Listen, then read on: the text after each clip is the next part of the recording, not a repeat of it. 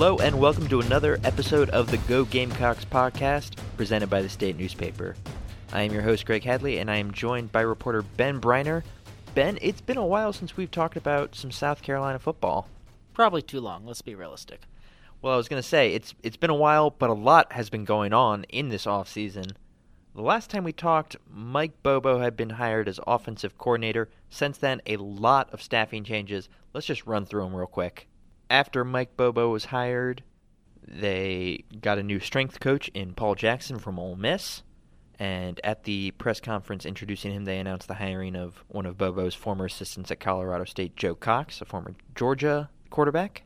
And in that move, they had to shift former tight ends coach Bobby Bentley to kind of assist with the QBs under Bobo, and had Kyle Krantz move off the field. A couple days later, special teams coordinator and linebackers coach Coleman Hutzler leaves. Kyle Krantz is eventually re-promoted to take over that role. And then finally, defensive line coach John Scott Jr., running backs coach Thomas Brown, and director of player personnel Matt Lindsay all leave for other jobs.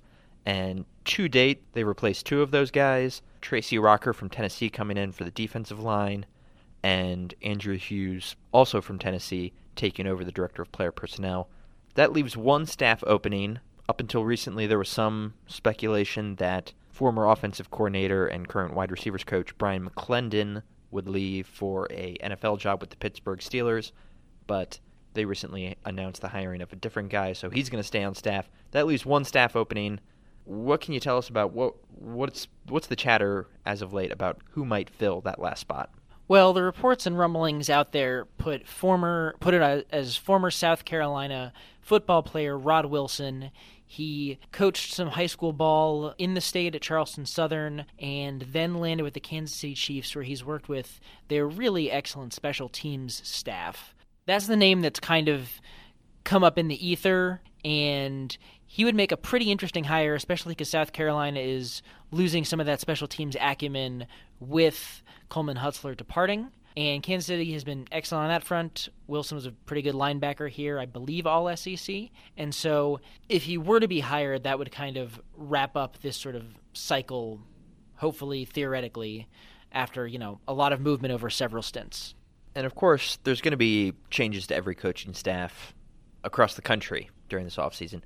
Would you say this has been a particularly active offseason, though, for the Gamecocks on that front? I would say so. At the moment, you've had 4 positions in the 10 assistant spots change over, plus one of your primary back-end recruiting guys, in going from Matt Lindsay, who Will Muschamp considered very much a valuable member of that team, over to Drew Hughes. And you've also had a situation in which Bobby Bentley is going to have changed roles twice. Kyle Krantz is going to have been demoted off the field and then brought back on. And some of it still kind of remains to be seen how the offensive staff shakes out.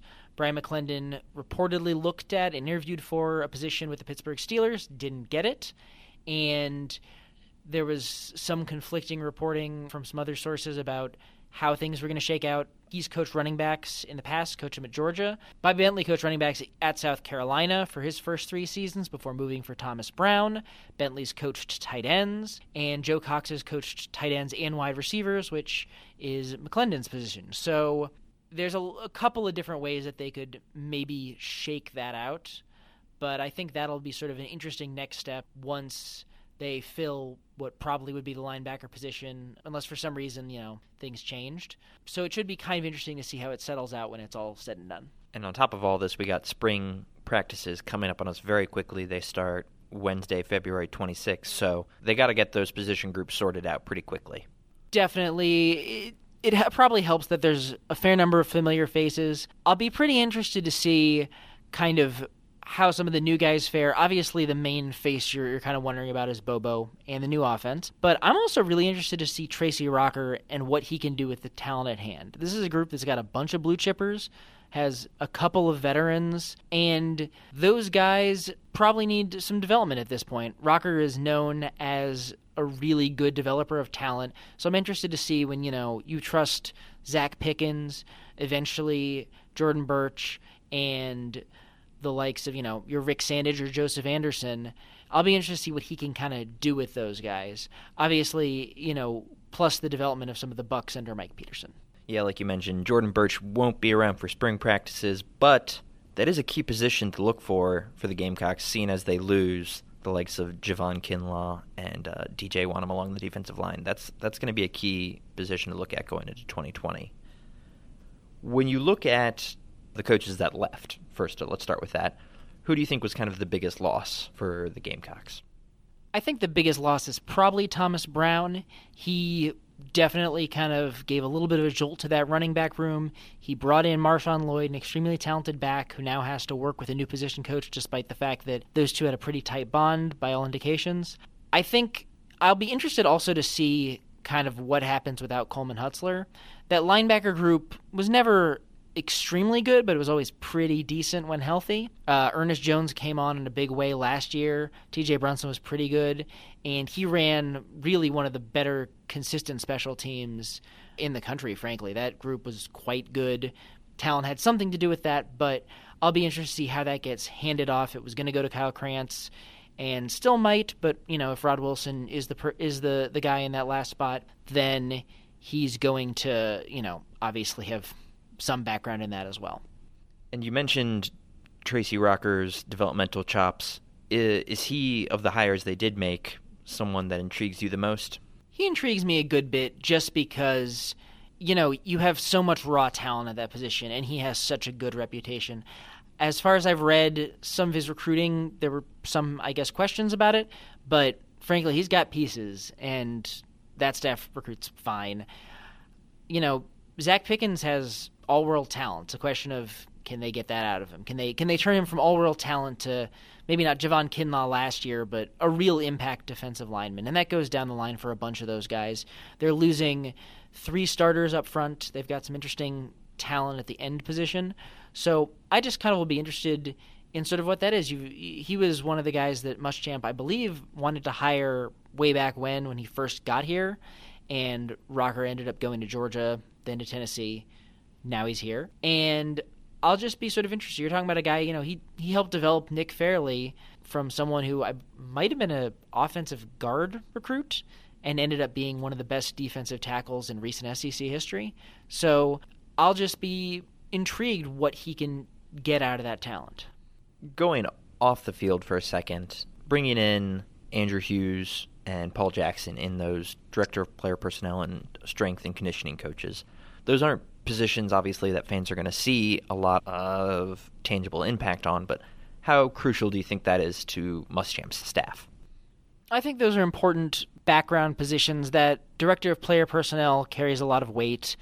They basically process through a ton of film, looking at prospects, getting the best ones to the coaching staff, and they have a lot of administrative stuff. They run a fair amount of, the recruiting camps, that kind of stuff. So that's a pretty crucial role, a pretty crucial confidant role. And that's someone that Muschamp has to trust. And you've got a guy who, he's pretty young, college class of 11, I think. But, he worked for Nick Saban. He worked for Jeremy Pruitt. He worked for Will Muschamp.